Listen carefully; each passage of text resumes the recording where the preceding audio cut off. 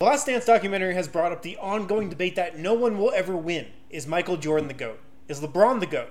One thing we do know for sure is Manscaped is the GOAT for below-the-belt grooming. Manscaped is the only men's brand dedicated to below-the-waist grooming and hygiene. I would recommend the Perfect Package 3.0 kit, which comes with the new and improved Lawnmower 3.0, water-resistant cordless body trimmer, also performance boxer briefs, and a travel bag to use when you're done quarantining. You also get the Crop Preserver and the Crop Reviver with the Perfect Package 3.0 kit as well. Don't gamble on manscaping like MJ did before Game 2 of the 93 conference finals. Play it safe with the Lawnmower 3.0. Get 20% off plus free shipping with the code DNVR20 at manscaped.com. Get 20% off plus free shipping with the code DNVR20 at manscaped.com. Your balls will thank you. I know why. David knows why, and maybe you guys don't know why, but as I grew up in North Carolina, I was 11 years old, 1974, I think, when you guys won the championship. And I was an anti-Carolina guy. I hated UNC. And here I ended up at UNC. But I was in love with David Thompson. Not just for the game of basketball, but in terms of what he represented. You know, we all, as Vivian said, we go through our trials and tribulations. And he did. And I was inspired by him. And when I called him and asked him to stand up for me, I know I shocked the shit out of him.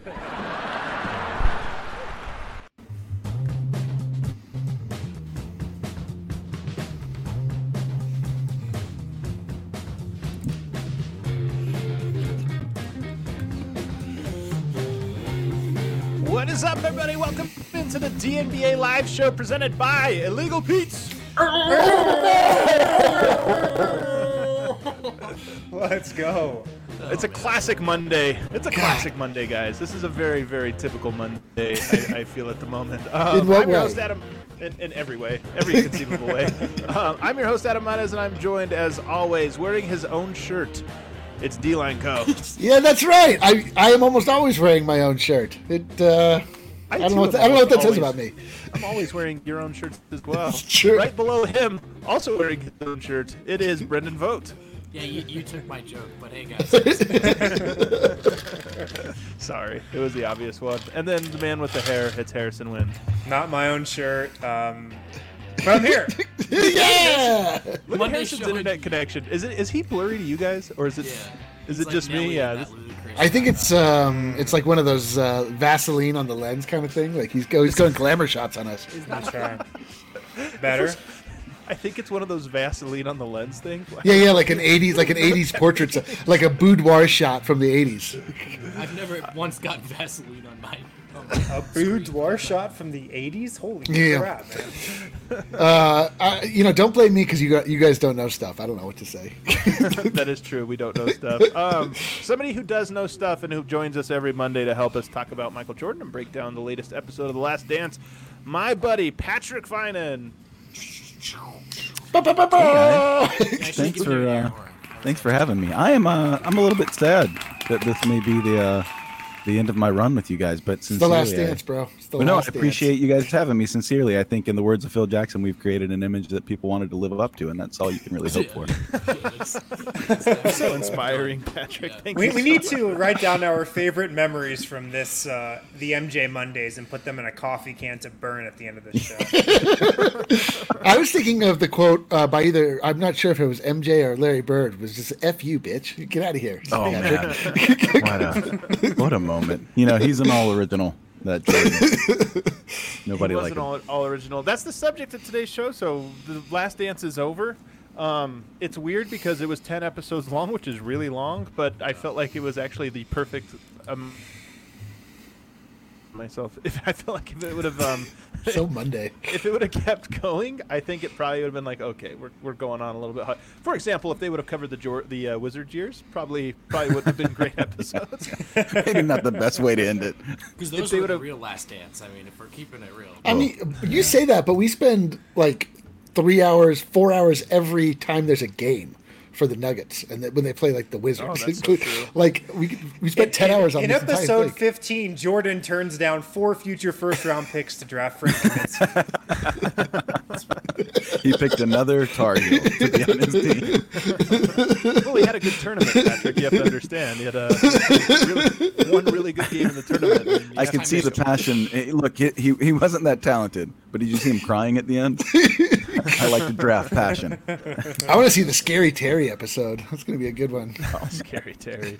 No, so I guess I'll just start with this. Patrick, you're our MJ guy. What did you think of episodes 9 and 10, and what was sort of your biggest takeaway, not from the series, but from how they ended, the last 2 episodes? To me, there was nothing shocking about the ending. I guess I didn't expect the Steve Kerr stuff. I thought we had kind of already touched on Steve Kerr, and they really dove into the dad stuff. I kind of thought we had covered that part of MJ, that emotional part, so I thought that had a real emotional kind of punch to it. But man, you don't need an ending. That's the thing about this story and this documentary. You don't have to come up with something. You don't have to manufacture something, because it's a movie ending anyway. You know what I mean? So I'm not saying it was boring. I think it was just right, but it was just what I expected. So John Elway also had a perfect ending. You know what? Like, this is one of the things that's underrated, and it's why he's sort of like the king of Denver, and I don't know that he'll be passed. I think John Elway's always going to be like the guy of Denver sports. He and Peyton Manning, same ending. Right out on the horse. Elway had the trials and tribulations, but Peyton Manning had like a little truncated version of the Elway career. No, but there is something. Peyton's was more like if there's something to be said for if you do win the last ones, like if it's like all that failure and everything else, and then it's like, well, he went out not just with 1 but 2 in Elway's case with Jordan, basically 6. 6. Well, Jordan just talked about that too. That's the reason he wanted to go. Maybe wanted to go out when he did, because he wanted to go out on top. He didn't want to be forced into retirement like Vince Carter. Like he ultimately was. Somebody's asking who you're repping here, Patrick, so you can go ahead and let them know. I'm repping the Wolfpack, baby.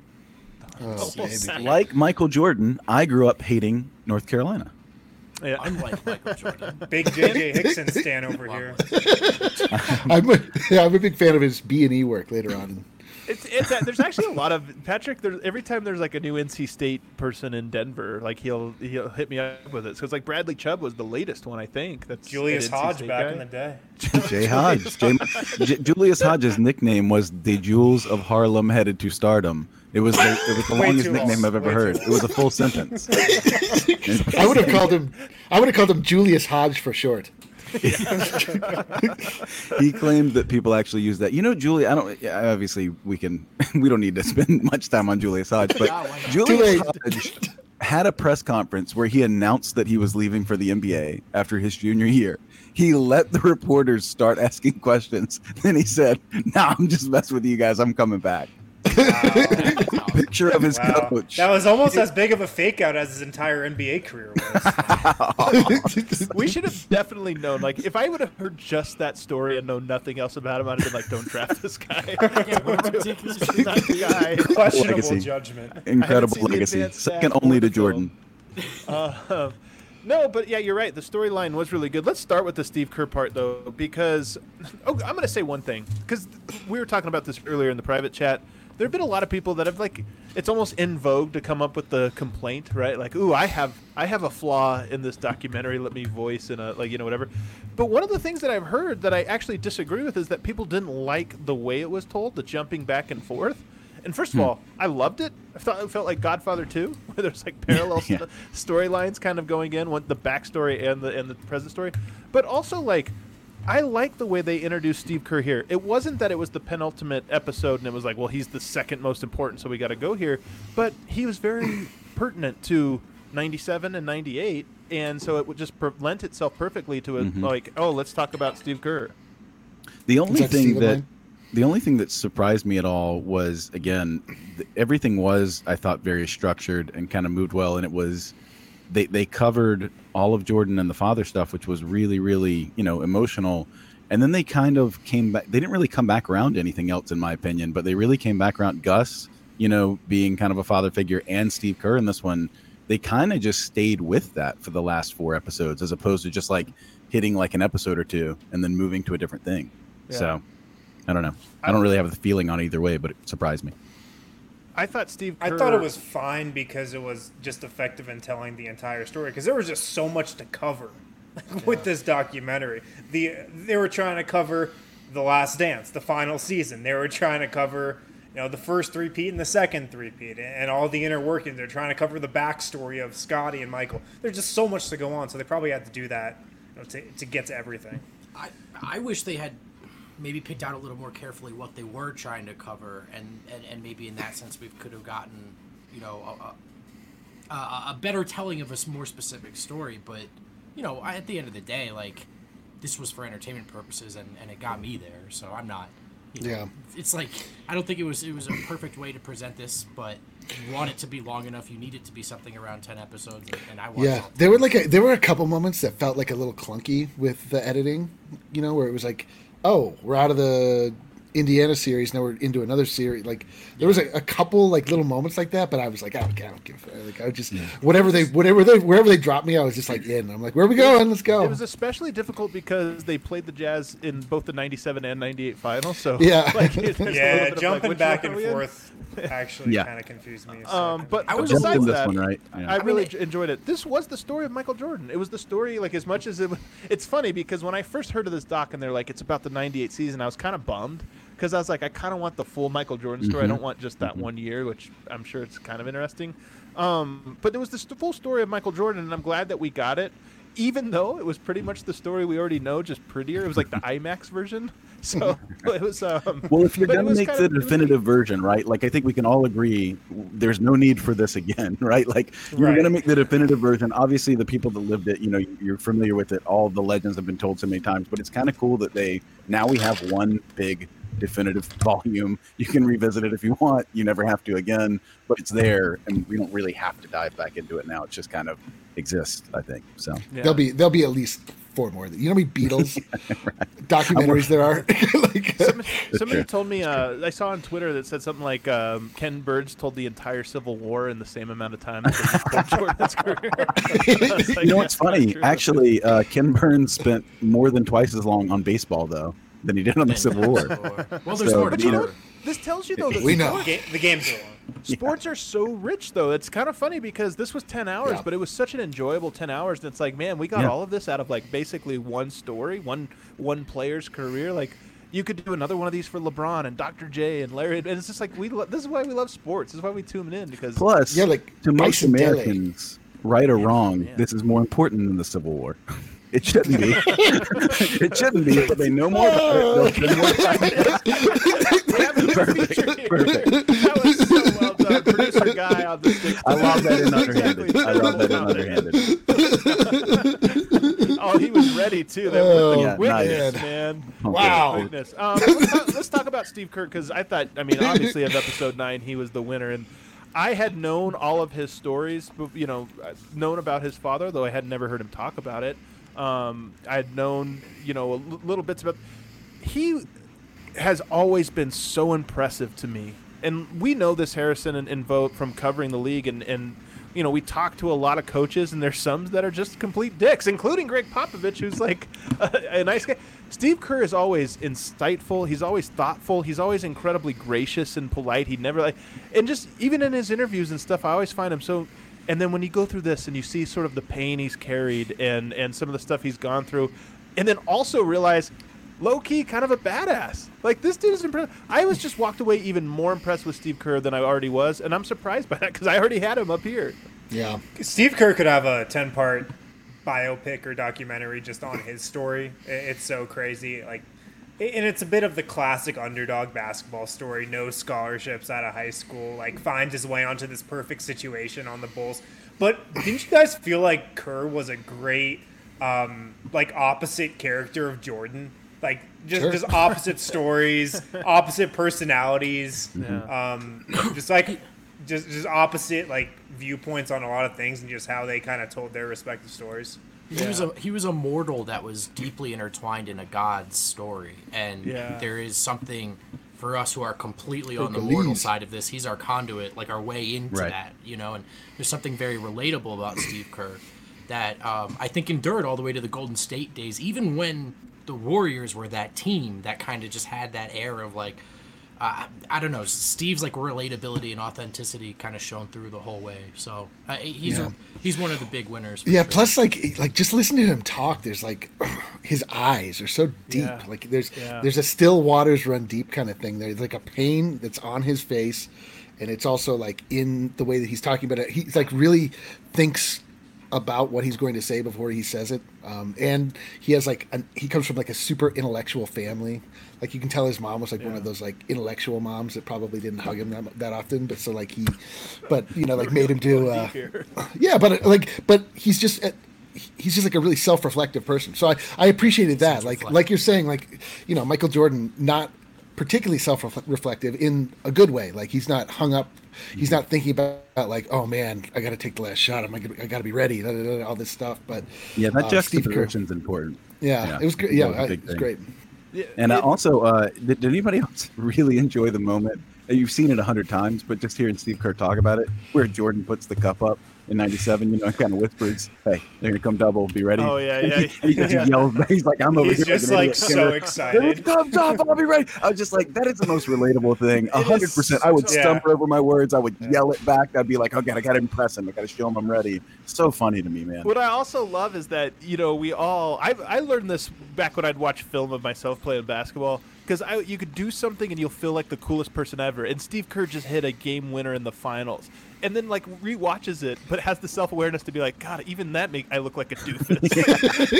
It's the coolest thing. Like, there's like 10 people that have done something cooler in their life, and I look like an idiot doing it. You know what? No one's ever had two more masterfully comic moments at, like, award ceremonies. You know, when they were there in Grand Park and he gives the...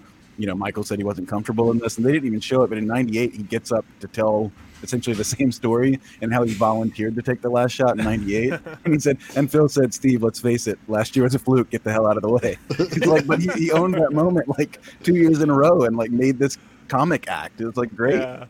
He's another one of these guys, and it seems like basketball is such a tight knit. I think one of the things people maybe don't realize about the NBA is that NBA franchises are like mom and pop shops. There are not that many people actually involved in it, even though they're huge.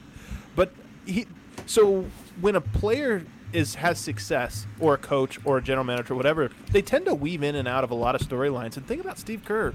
He played on that incredible team with Michael Jordan. Got coached by Phil Jackson. Then where does he go? San Antonio. Plays with Greg Popovich. Gets coached by Greg Popovich. Plays with Tim Duncan. Then he goes to Phoenix. He's there when Shaq is there. He's also there with Steve Nash, obviously Mike D'Antoni. Then he's just think about it. He was with basically every major team except for the LeBron teams over the last 35 years. Yeah, relatively speaking, relative to his abilities and everything else, he may have had the most fortunate career of all time, like, you know, in any field. Like, but to an extent, he makes his own fortune to an extent, right? I agree. For sure. He's one of the great role, like we talked about, like the guy you would want on your team, right? Like that sort of character guy that fits in and gives you everything he's got, for sure.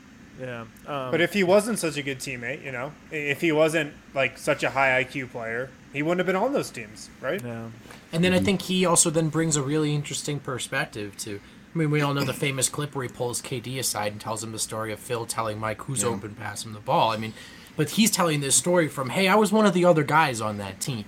You know what I mean? But I wasn't also a schmuck. I won. I was around. You know my name. So he kind of has this best of both world things. That's like, oh, no wonder he thrives in this coaching position. It's just the way that he presents the information. It's like if he were to come out and be boisterous about it, he act like Kyle Kuzma acts and had these things that he'd actually done. It's just he's self-effacing. He's like he uses every opportunity to sort of cut at the idea that he should be out there. But sports is a pure meritocracy. Like he's not out there if he's not getting the job done. Like they're not putting him in that place if they don't think he can get the shot. He hits the shot. He just doesn't bring the swag around. He doesn't have the swag. It was kind of cool to hear him talk about Paxson too, because you always think, for anybody at least that watched the first three-peat, like I remember seeing the parts of the first three-peat when I was much younger, and then like thinking like, oh, you know, Kerr is kind of filling that Paxson. He was less important than Paxson was really overall. I mean, Paxson was like the starting point guard for those teams.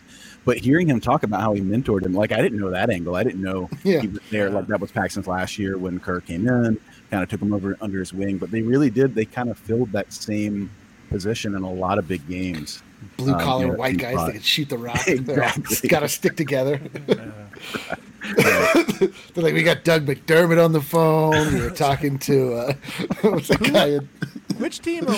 I guess actually, let's take a quick break here, Harrison. You can get our first read. When we get back, we'll get back to some more MJ stuff. And I also want to ask just which team was more likable, the Jazz teams or the 76ers teams? Because I kind of feel like the 76ers were sort of the co-stars of this episode. But we'll talk about that on the other side.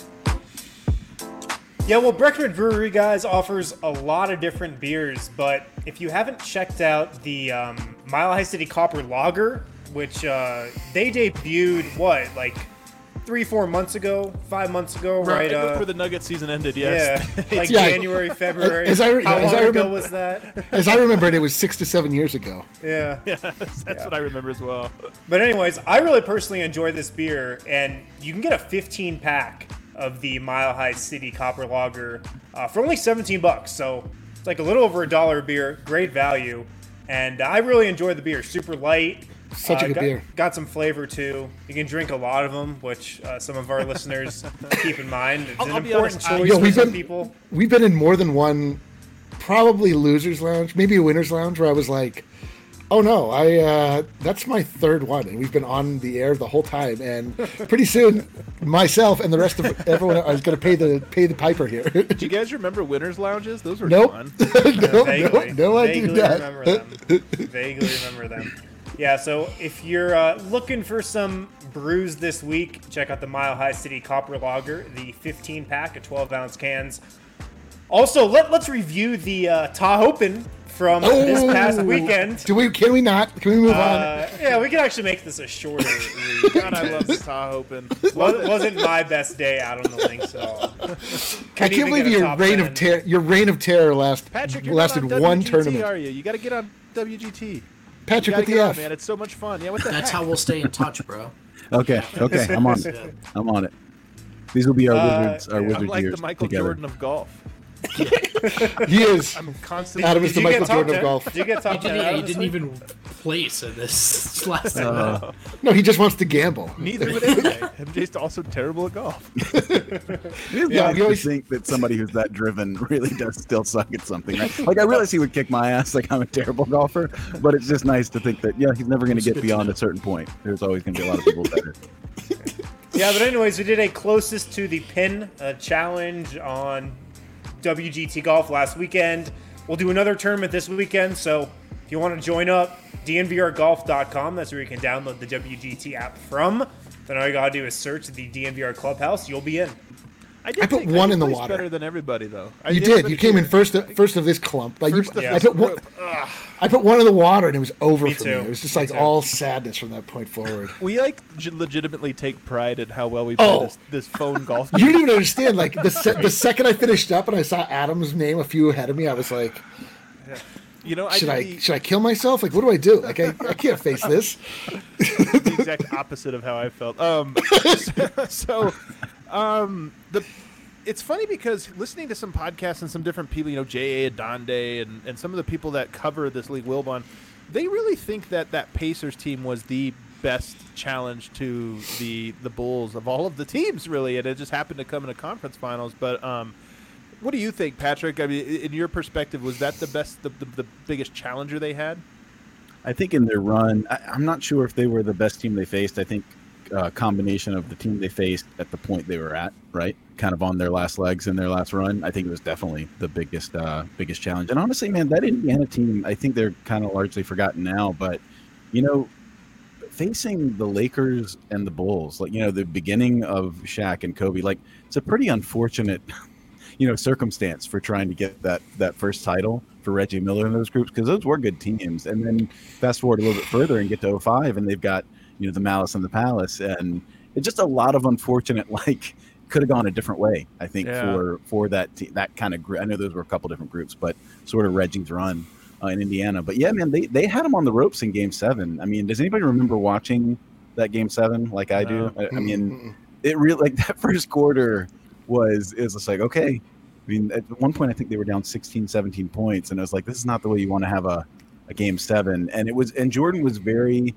much, it reminded me of Kobe in Game 7 against Boston, where he kept trying to shoot through it, wasn't hitting anything, and then eventually just went down and started grabbing rebounds away from 7-4 Rick Smiths and stuff like, just do it, but it was scrambling. It was like a very ugly, gutsy win. It was one of those grabbed ones like half of the offensive rebounds available in that game. Yeah, it's one of those ones that you end up respecting them so much for the, just like we've talked about, that drive, like just got to win, got to do whatever it takes. But in no way is it one of those ones where you're like, wow, just an amazing performance by everybody. I mean, it was just total gutsy, and they were able to somehow pull it out. Yeah, that's one of the things about this documentary, though, is like the story what we got from it was kind of like, they gritted through it or whatever. Like, they didn't even talk about the rebounding. Now, if you went to a game and you out rebounded on the offensive glass, like it was like 22-3. It's like that. So you think you'd be like, this is an important detail of why the series went the way it did. Not even mentioned. Not even a line about it's true. it. There's a lot to cover. Like it's hard to get into. No one likes talking about offensive rebounds. I mean, we're talking about. You had to get the Jordan Bird post-interview scene in there. I mean, Honestly, what's the first thing you cut out? I would trade the importance of that game for that exchange. I've never seen that exchange before, and that made me happy. Yeah. That was funny. That's like a funny thing about every one of the series. When they end, they show the, like either Karl Malone or whatever, like go up and hang out with them on the bus, and it's like always in complete defiance of what you always hear, like, in the old days, if I would have seen Karl Malone outside, I would have killed him and his family. I'm not going to talk. And then, like, in reality, they're all like on the bus hugging. Yeah. Jordan played golf with Danny Ainge. Between that playoff series. So. I'm glad that myth is dispelled. That what a dumb thing to hang your hat on. There's only one myth that I really care to be dispelled. It's that one. Like that is the dumbest of the. No, I'm telling you, it still gets talked about. Oh, I know. I was listening to Bill Simmons last week, and he was like, "You know why there'll never be another MJ? The guys these days are all man." That's a pretty good Bill Simmons. That's better than I'm comfortable with. Frighteningly, all buddy, but not MJ. He wasn't taking guys out to dinner. I was like, yes, he fucking was. He's like, MJ didn't even like his own teammates. Like, exactly. But he also did it to mess with them mentally, Adam. He wasn't actually friends with any of these people. That's actually possible. That might actually be it. I love that Reggie Miller was. I mean, I thought he came out like he was ready to take him down in this. You know what I mean? Like, I really kind of enjoyed all of his, like, Reggie is one of the most toughest, badass, like, legitimately not afraid dudes on a basketball court, and he's one of the lamest dudes off of it. I can't reconcile the two. Like, he's actually really cool as a player. Yeah, we've been forced to do a lot of this over the last 10 to 15 years with just inside the NBA alone. Like, all of these, like, amazing stars. Now you were like, oh, wow. Charles Barkley was really good at basketball. He wasn't just like a bumbling idiot. Or like Shaq, too. You're like, see them when they're young. You're like, what is this? Like, what have we been left with these guys? It felt like to me that Reggie or Michael had a really good level of respect for Reggie. Even though Reggie wasn't like this, top 5 guy in the league, it felt like Michael just respected the hell out of Reggie because he wasn't afraid of him and never really backed down and was kind of clutch, too. Yeah. Dude, it's crazy also how thin Reggie Miller is. Like, his arms. Like, he's just, especially when you're looking at, you're talking about the rough and tumble era of the 90s and the 2000s. It's like, that's why it makes me laugh but he's so hard. Unaffected. So unaffected. When people talk about, KD, we would have knocked him on his ass. It's like, dude, Reggie Miller was a shorter version of that, who was just as skinny and did really, really well. Like, he was still very a foul back then. Yeah. I also love how many guys have gained MJ's respect by not backing down or saying they didn't back down. Always. And then Gary Payton tried to say that about himself, and MJ just wasn't having it at all. He's like, Mike respects when you don't back down. He's like. You think they just caught him at the end of a long day, and he was like, "All right, this is enough." It's just look. What I think is actually about that is MJ. Again, when we talk about the myth of MJ, there's always the truth to it. Like, it actually is a great story. It's just that there's always a little extra on it, and I think MJ is just so both aware of his own myth, but also believes it. So in his mind, of course I did. Are you kidding, Gary Payton? Nah, man, come on. Like, I'm up here, he's down here. That's like, did you guys have any memory? Also guarded you well. Adam, you asked who I thought the biggest threat to them was. Did you guys? I know they faced the Jazz twice, so a lot of times people think, the Jazz was kind of the matchup. They were down 0-1 and this kind of stuff, and it took the flu game. They might have gone 7 if they hadn't been able to pull that one out. But did you guys have any memory of that blowout game? where they won by 40, 60. I don't have a memory of this at all. I used to always talk about this. I used to always say, like, even if these things, it could have gone 7 this way, it could have gone. In 97, they also had they had like a 35-point win or something like that. Like in both of those series, there was one game that was just, they just destroyed them. And then in both of those series, it was like a Jordan game winner. 30 points in those. You got to pull out 2 games. 30 points against the Bulls is also like 100 points against. That's the thing. Those games are like 85 to 81. They were really low scoring. Holy cow! Well, Kirk talked about this. He said, back then, he's like, I can remember when just every possession was so nerve-wracking.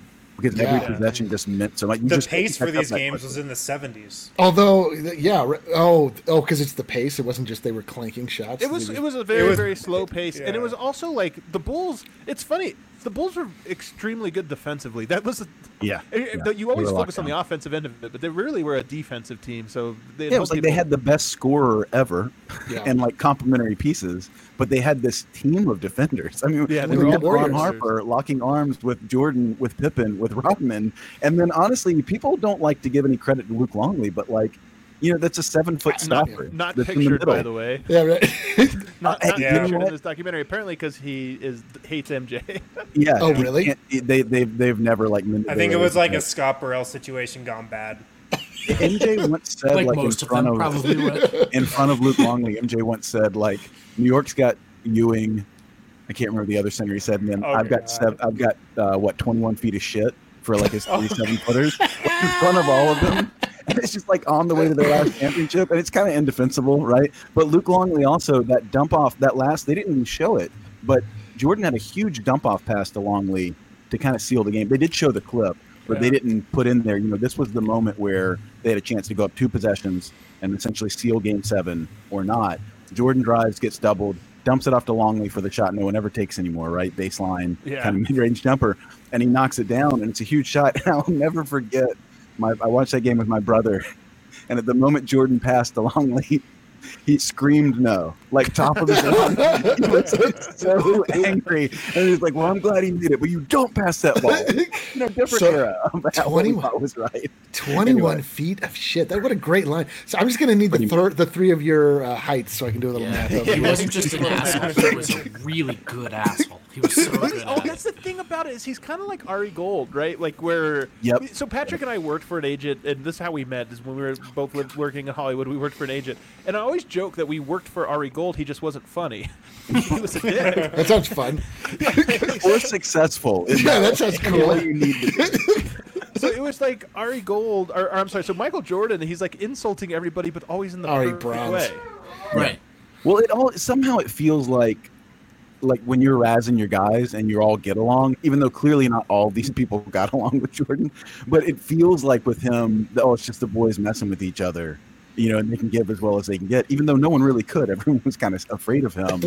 And for the first time ever, I mean, we've talked about this a little bit on these other episodes, but for the first time ever, you really see that moment of Jordan kind of considering this could all come crashing down before that game 7, right? And he's sitting there and they're just staying on him with the camera. And when is it Ahmad Rashad that says some can't, some can? Yes, or some can, some can't, which I thought was really awesome. There's a moment where he's like, yep, and you can see Jordan kind of absorbing it. And then he says, don't tell Burrell that. Yeah, stay away from Scott Burrell. And like there was suddenly this moment where I'm like, is some of this Jordan hyping himself needing to find that weak link and separate him? You know what I mean? See, I took that moment as like Scott Burrell's not ready for that, to think about it like that. Like genuinely, don't get in his head. For sure. You know what I mean? Like, I think that's obvious, but was Ahmad Rashad really going to say that? Or did it help Jordan in some way, that psychological edge? We always talk about that edge, to be like, all right, let me mention the guy who's not ready for it. I'm not him. You know what I mean? Like, it almost seemed like to me, this is just me bringing my own stuff to it, but it seemed like to me he was like putting that separation in there a little more, getting a little more confident before that game. When it comes to analysis, some can and some can't, Patrick. That's all I have to say. You're way off. Guy, actually, while you're sitting, can you pull up what I was also, one of my notes I have here is that Karl Malone is such a weird looking guy. Oh my God. We don't ever talk about that. I've never heard anybody talk about this, but man, he is like, his head like sits like in his chest. Yo, I cannot believe. And it's very tiny. His shoulders are so big that his head looks microscopic. I cannot believe of that motley crew, you pointed out Karl Malone and not John Stockton. The Lego Man. Stockton Dude, was weird? I just think he looks like a normal John person, Stockton. like a regular No, John little Stockton dad. is like a Boy Scout troop leader. Like he looks for like. sure. I mean, His hair is painted on. His hair is when never moved. dude, when they started talking to him, I was like, "Is this is a joke, right? Like this is like he's not actually like this. Like he's not actually a camp counselor. Like he's an NBA superstar.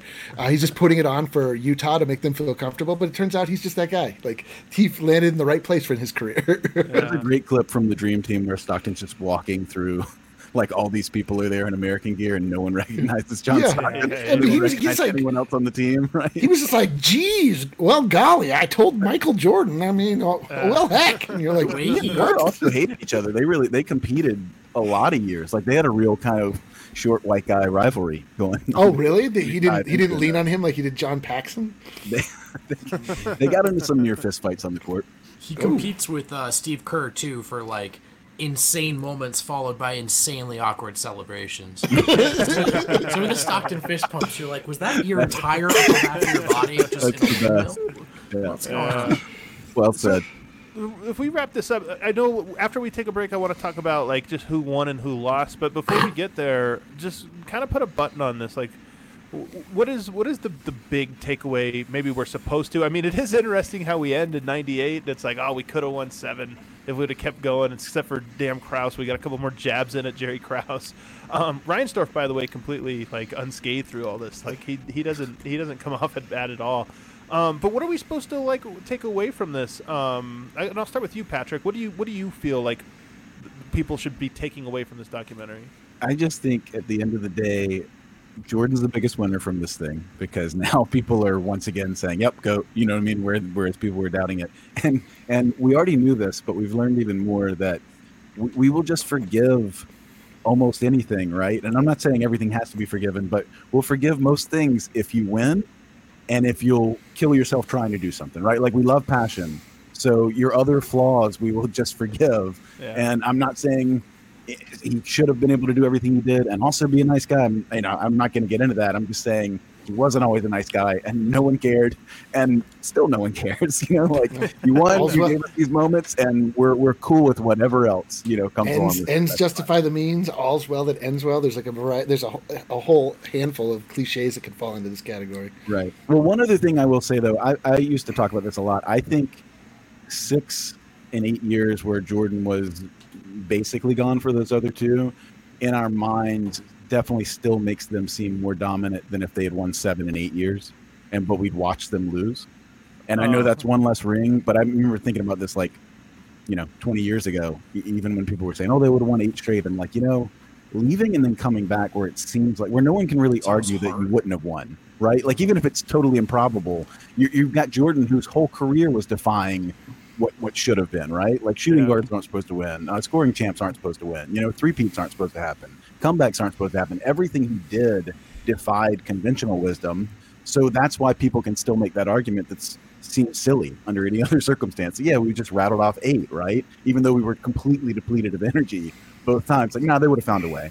And I just think that stays in your mind, and that invincibility speaks louder than another ring, in my opinion. Yeah, and like until you see them lose, that they don't lose. What do you take away from it, Eric? So, I mean, the main thing that I took from it was just the weight of celebrity, like what it takes to accomplish winning in like why sports are different, like what it actually looks like to be a champion, like, and then you bring up questions like, is it even worth it in the end? Like, what does it all mean? So it was like really interesting to just sort of go through that whole journey with Michael Jordan, because he's so confident about everything that he does all the time. But then you start to see little cracks. You start to see people, like his people talking about him after the fact, maybe in less flowery terms, and can I push back on that? Because we've spent 4 episodes now talking about this, myself included. I think I actually led the charge on this. There was some great writing today by Jack McCollum, who knows Jordan and one of the more famous writers, to have gone through.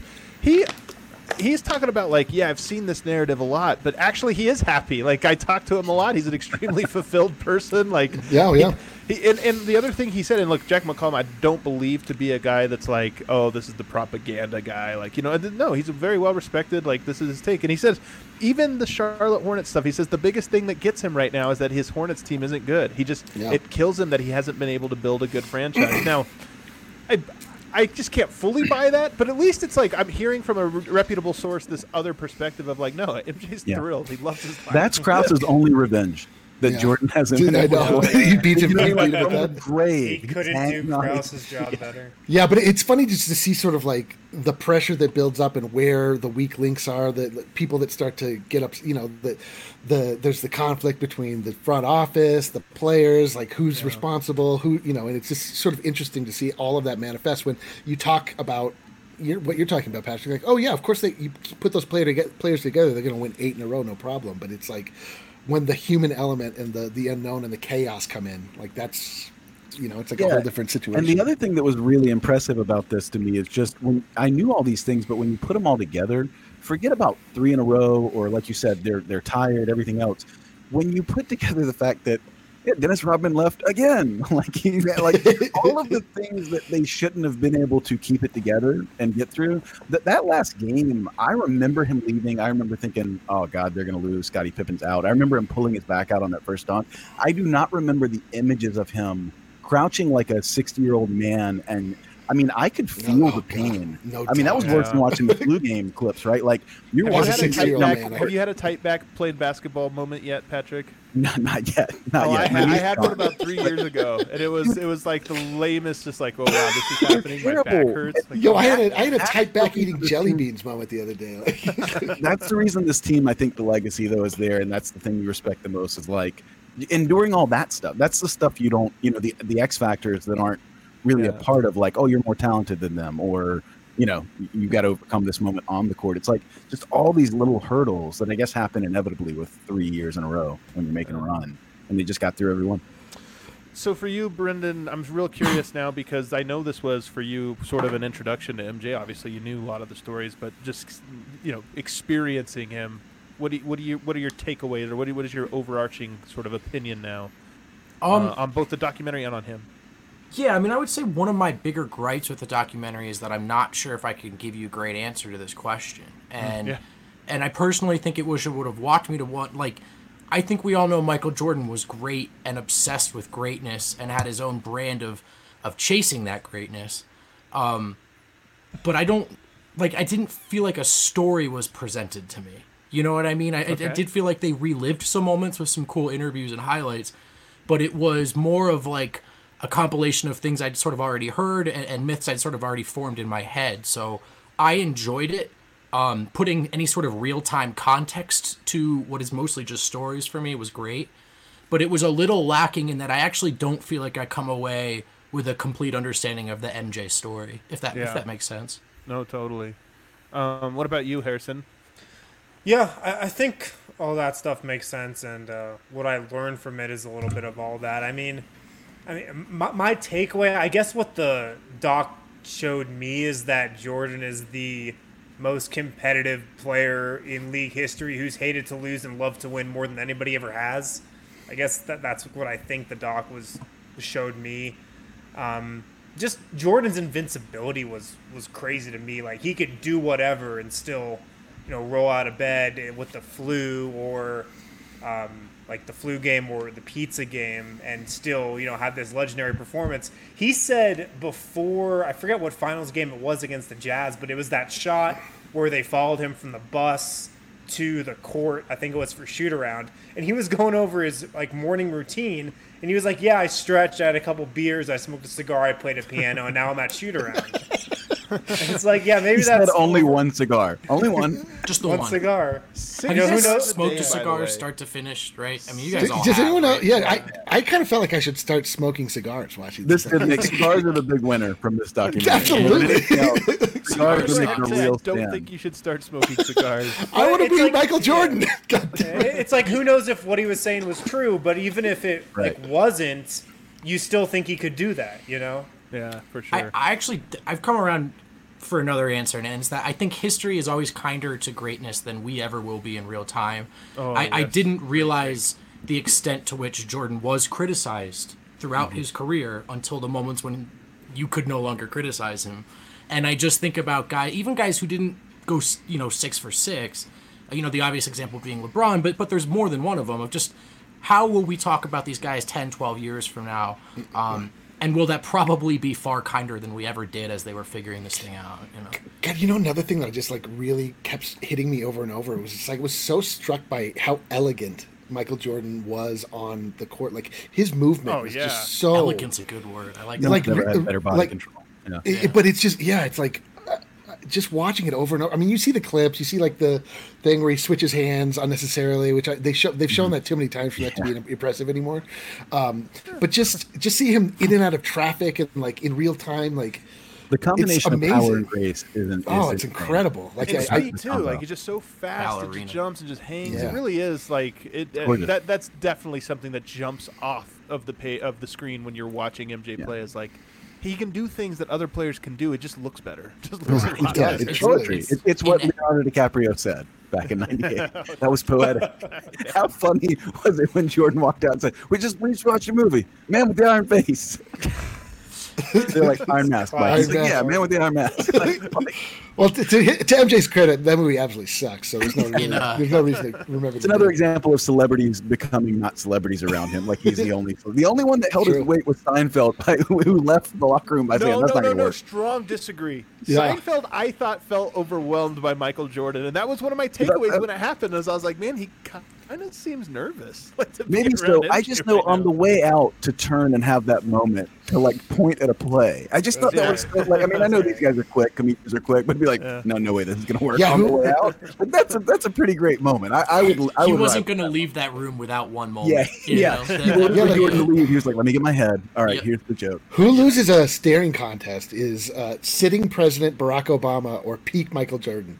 Just looking at each other, who has more weight and swagger and wins Michael that Jordan, staring conversation. Are you kidding me? Obama's a Jordan fan. Obama's a Jordan fan. That's a pretty tough. Yeah, Obama I don't know that, dude. Chicago when this happened. I think legends always stay legends for you, right?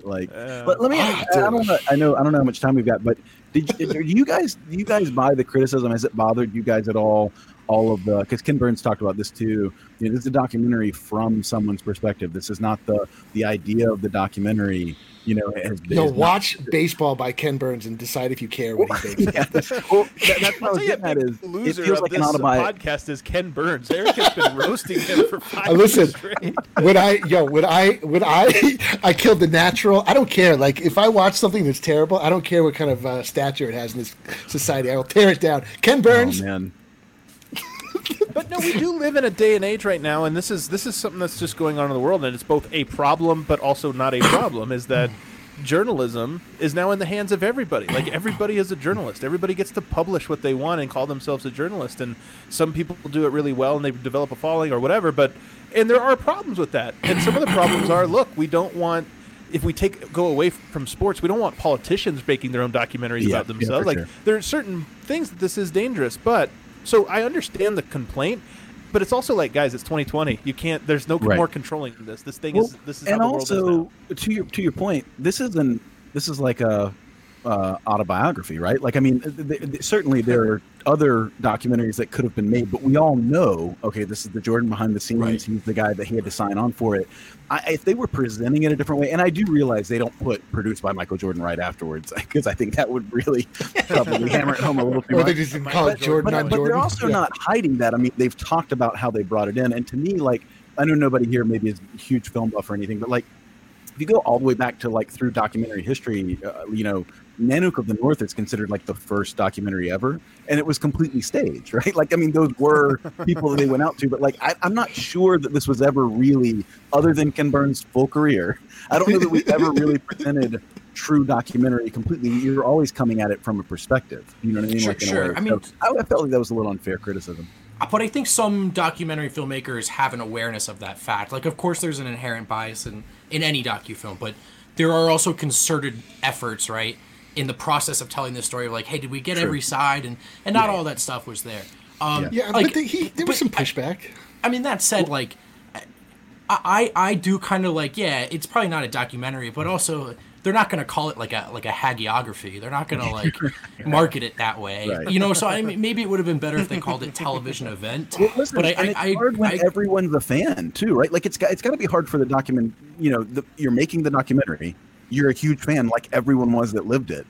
And now you're trying to like step back. Okay, well, we gave Gary Payton a minute, right? Yeah, right. And you got Michael Jordan laughing at him. Like it would be tough to do. It's a tough. And their tough hands job. were tied in that like their subject matter is this guy who doesn't give anyone anything, and he's going to give them everything under his own conditions. Like they probably made the best film that they could. I don't think these guys committed crimes. I don't think they should win technical awards in the genre. Yeah, I agree. I'll give my takeaway from this, and there's a lot of takeaways I have from it. But before we go to break, mine is sort of, and it's interesting that it happened in this moment of time. MJ left and existed in a moment of time when he could have everybody's attention because there was only so much on television. And it's so funny to me that this documentary came out at the one time in the last 20 years when he could have everyone's attention again. It's just like it's a really great point. The most serendipitous person on earth that this all works out for him. But what I wanted to say was my takeaway was that both Kobe's death really started to get me because I've always been that anti-Mamba mentality guy and just almost dismissed everything about Kobe just because of that. And his death and just really reflecting on it and all those things leading all the way up through watching this. My big takeaway is this sort of like just how inspiring and sort of beautiful a person is that is so uniquely and solely focused on one thing. And I'm not that way. Like I have a lot of different interests and a lot of different focus and my mind goes everywhere else. But guys like MJ and Kobe, I do think just like 24 hours a day were just like zoomed in on whatever goal they set for themselves. And there's just something really, really cool about that. And when I talk about sports being inspiring, to me, this is like the ultimate sort of example of that, of like, oh, look at how great this guy was able to be in large part because of how focused he was on it. So. And they have the respect of so many other greats, right? Like Larry Bird talked about this and said, I'd rather play with Kobe than LeBron, after basically talking about how LeBron is perfect and can do everything and he's a better teammate. And it's like, and I'm not saying one way is right or wrong, but Tarazi was just on screen too and saying like, I think there is a cost to winning and tough love gets you a long way. She's like, I came up through that with UConn. You know what I mean? And it's and again, I don't think it's the only way. I really don't. It's kind of the whiplash debate. It's part of it. There's something for it. There's something to say about it. I also loved how he decided who he would give tough love out to, because he would give it to Scott Burrell, and then when Dennis Rodman comes back from wrestling the night before, he's like cracking jokes about Rodzilla. Because he knew he could count on Dennis Rodman. Because he knew Scotty Burrell wouldn't punch him in the face if he said whatever he wanted. Yeah, right. Also, Scotty Burrell, who averaged 14 minutes a game in the playoffs, like a huge winner from this entire documentary. He was featured heavily in this. Huge winner. Yeah, not talked at all. They almost don't mention how terrible he was. Yeah, I was Googled him. Boy. That's my legacy. Is he a fringe Hall of Famer? No. Harrison, take us through our last read here before we bring in Hank and go to the steps. Oh God! Actually, we'll bring Hank in now. He can look at us. Hank, what's going on? Yeah! What's up, man? Oh, Hank, I'm going to give you so many wrong answers and try and corrupt you. It's all right. I'm not coming into this expecting to be good. I was thinking like I might need some like basketball stuff behind me. I was like, the Grizz play basketball too, so that's the best I could do. Do you guys think if we're all really into Hank that he'll be better? Yes, let's do it. Let's all. Let's Burrell him. Let's give him the Burrell treatment. Worth a try. Don't give him any food till he gets the third question.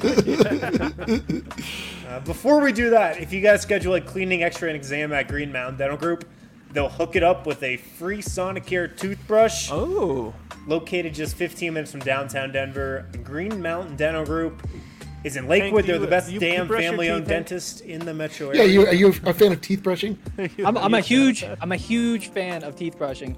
Actually, one of the few things you can't use a Manscaped trimmer to fix. Basically everything here down except for the teeth. Yeah. Oh, but you did that via trial and error, didn't you? Yeah, right. Like, did you hypothesize that it would help and you found out that it didn't, or did you read? Is that specifically listed on the Manscaped packaging? No. It was all me. It was all me who figured that out. Same thing. Like it takes about 2 months after you trim your leg hair on the longest setting before it comes back to where you wanted it to be. Mm-hmm. Yeah. Everyone knows that. Yeah, I'm kind of like an expert on the things about Are you a the biker? Manscaped trimmer nobody knows about. I was thinking about starting to justify it. Green Mountain Dental is rolling in the grave right now. Anyways, schedule a cleaning, X-ray, and exam at It'll Green change your Mountain Dental life. Group. You'll get a free Sonicare toothbrush. Also, Thanks, Sophia. guys, you can purchase Strava Craft coffee online for 20%, off using Got some the right here. code DNVR20. Was that in a K cup? Was it ground or? I made. I have to apologize to Strava. I made a lukewarm French press version of their coffee, and it was still delicious. But I didn't put them in the best light. The water wasn't hot enough. I was impatient, but it still came through. So sorry, but thank you. Great story. Okay, purchase Strava Craft coffee online for 20% off when you use the code DNVR20. All right, Hank. Would you call yourself a Denver Nuggets expert? I'll take this for Hank. Yeah. He's definitely a Denver Yeah. Nuggets expert. Well, you know what? Let's fire it up anyway, and let's play the steps. Why is Hank is a great question. Is that for me? Wait, are we not going to do An stonks? existential. What's that? Oh, We're not doing the stonks? we're out of time. We're King out of son time. of a- Can we man. just You put the guys- graphic on the thing? We'll do stunts tomorrow. We'll do stunts right, tomorrow. all We'll do right, stunts tomorrow. For now, it's time to go right to the steps, and this baby. is where our trivia game, where we ask a bunch of questions. Hank works for DNVR, so he's disqualified from winning any prizes. Not Yeah, what true. does Hank? Why did you Hank put could the definitely StreamYard? take a What's shirt. going on here? Come on now. Come on, that guy. Yeah, Hank can win something, right? Like our affections or a compliment from one It's of gonna us. take so much. He's gonna have to get all 15 right. If you get five right, we'll each pay you one compliment. How about that? Like Steve Kerr, this is where you earn your wings. Okay, I'll take it. I'll take it. Let's please not compare him to Steve Kerr. My God, come on. I already compared Brendan to This is- Steve he's Kerr already earlier. Burrell. We've already We're just established dishing that. out short white guys are all Steve Kerr. All right, number one, Hank. Who owns the Denver Nuggets? What family? The Cronkies. He's so He pumped. got it right. I was really worried he was not going to get a single one right, so this is already surprised me.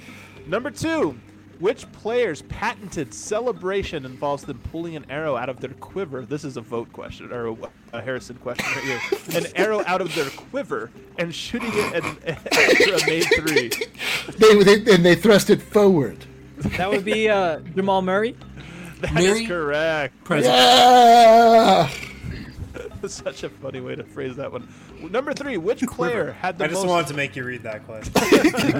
Which player had the most game winners for the Nuggets this season? Oh boy. It's got to be Jokic. Because he's like top 3 in You the can league, use Patrick. right?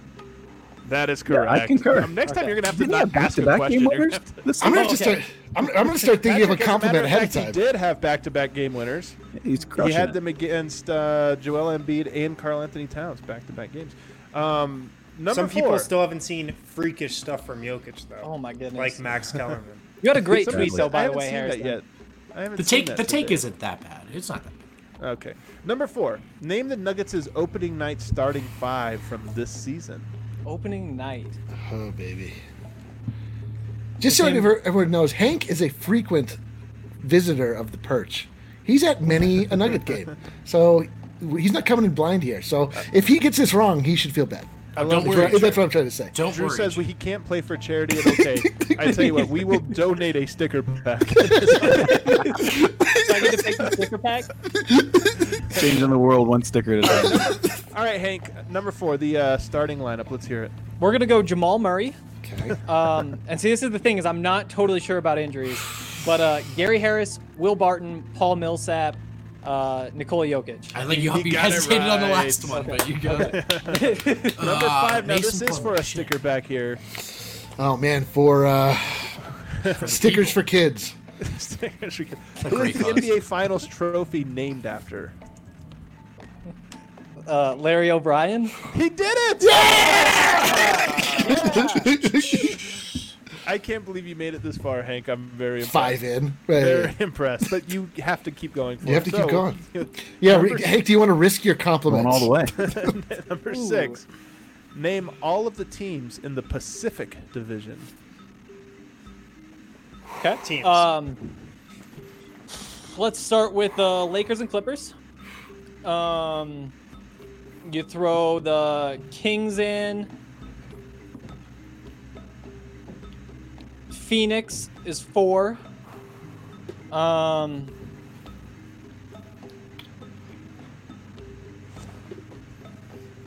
The music. Oh, okay. Oh, I can get it. I'm feeling the weight over here. You have a helper wait. too. Yeah, you do. Patrick Baby Boy, will you do you know the fifth? Does that make you never want to put that name up again? Just the way that Hank said that. Patrick Baby Boy. I can tell you, it's not the Sonics. Okay, so that's something. I think I would have come up with that myself. Hank, you were onto something with the Pacific Coast. Was I?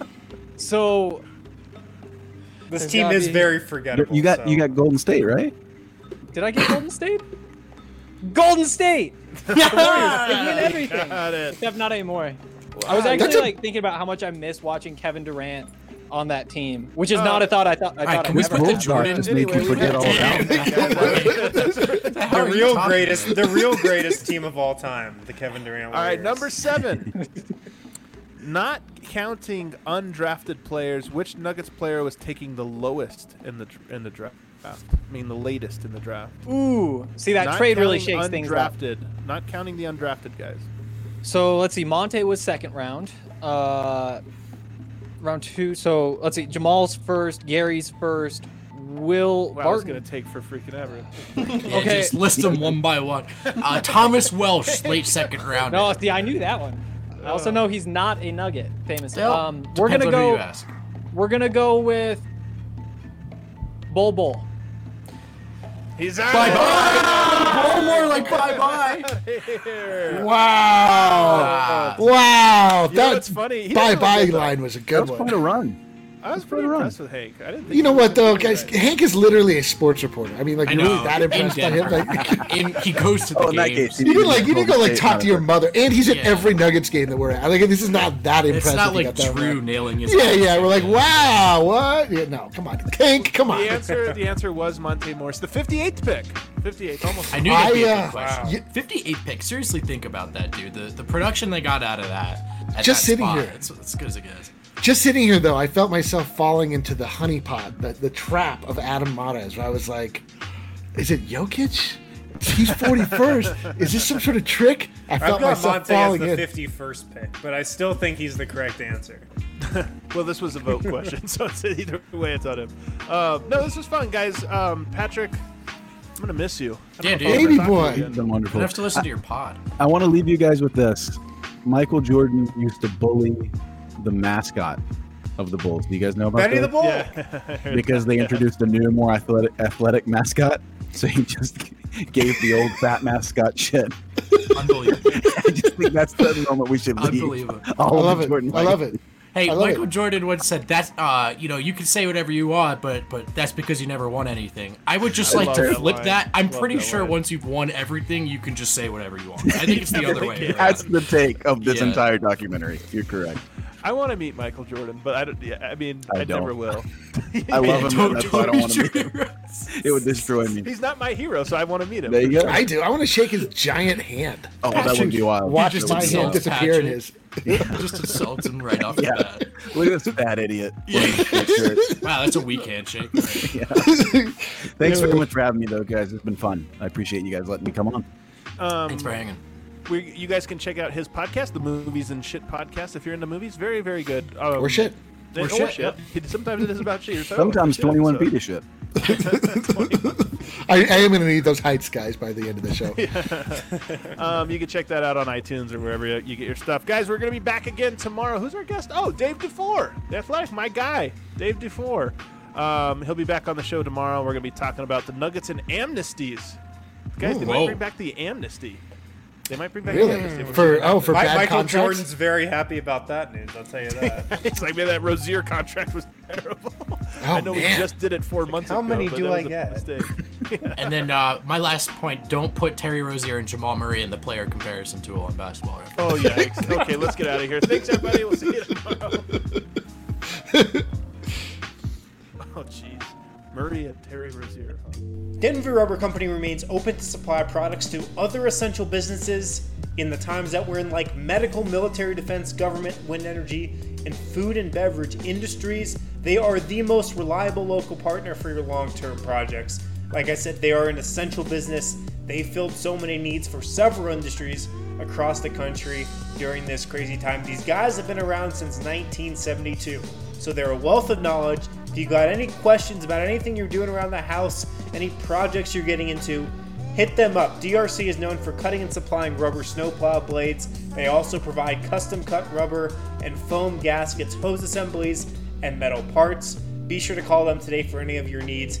1-800-259-0010 or visit them at drcfirst.com/DNVR.